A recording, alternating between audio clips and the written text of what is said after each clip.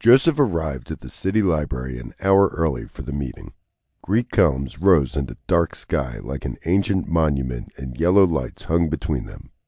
There were no riots tonight. In fact, everything was back to normal in the city, and apart from some broken windows and rubbish in the streets, some broken street signs, and the charred shadows of burnt cars, everything was like it had always been in the city. The trains ran. The streets were full of cars. People moved about with their briefcases heading home. Things were in order. He walked up to the steps of the library and went through the huge iron doors into a classical reception area.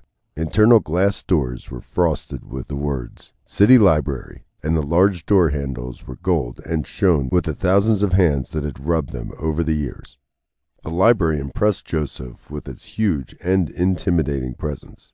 The entrance led to shelves with thousands of books upon them. Joseph stood in the door and looked down into the building. Red carpet steps led to the books and tables with little lamps upon them. Hundreds of people sat there studying, writing on personal computers and leafing through newspapers. They all had their heads down in silent thought while being bathed in bright, clean white lights. It was beautiful. The board stood in front of him, setting out the directions. To the left, up a flight of stairs, sat the research rooms, the Museum of History, and the Macquarie Lecture Theater. To his right, up another identical set of red carpet stairs, was the Cinema Lecture Theater 2, War Memorial Room, and the tutorial rooms. Joseph looked at his watch. It read exactly 6 p.m., and leaping 2 steps with each bound, he climbed the stairs to his right. The War Memorial Room doors opened, and Joseph walked through into a large room with lecture hall seating. Along the walls were glass cabinets full of historical documents, photographs, models, dioramas, and weapons. Down the front sat a stage with a blood-red curtain behind it. The curtain looked too big for the room. Its heavy material was bunched together like an accordion. It appeared like a flag of some aggressive foreign nation. A man sat upon the stool on the stage going through a pile of papers and reading something aloud to himself. No one else was there. All the lights were making the room bright. The man on stage coughed, and the cough echoed around the room perfectly. It was hot, and Joseph was glad he wore his thin blue coat and not his heavy army coat. Joseph worked his way through the displays until he came to the front of the theater. He crossed the room, walking past the stage to see the display on the other side. "Hello," the man on the stage yelled down. "Are you here for the ex-service meeting tonight? Are you a veteran?" Joseph looked up at the man on stage. He had dark hair, wore glasses, and was extremely round. His body and head looked like 2 balls atop one another. "Yes, I'm Joseph Starling. I was in the army and I fought overseas." "I'm Les Hall. I got your email today."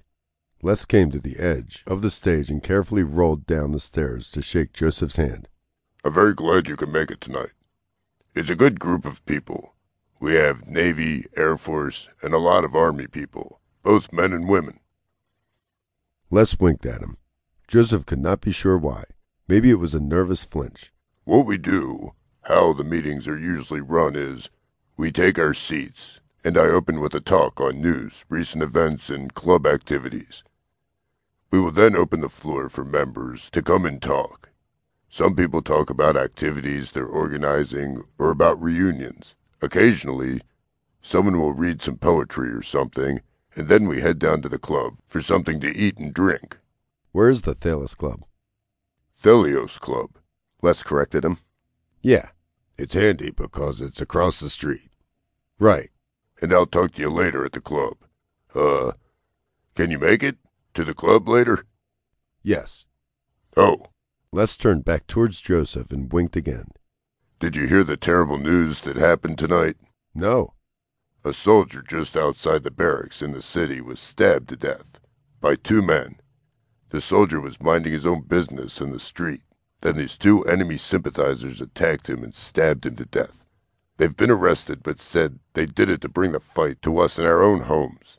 Les began to wink out of control. He winked and winked ferociously. "There are enemies in our own country, and we are doing nothing to stop them. All these protesters, all these rioters, they are enemies of the country. They are insurgents and saboteurs, and we do nothing to stop them. Now they're killing our own soldiers here in our backyard."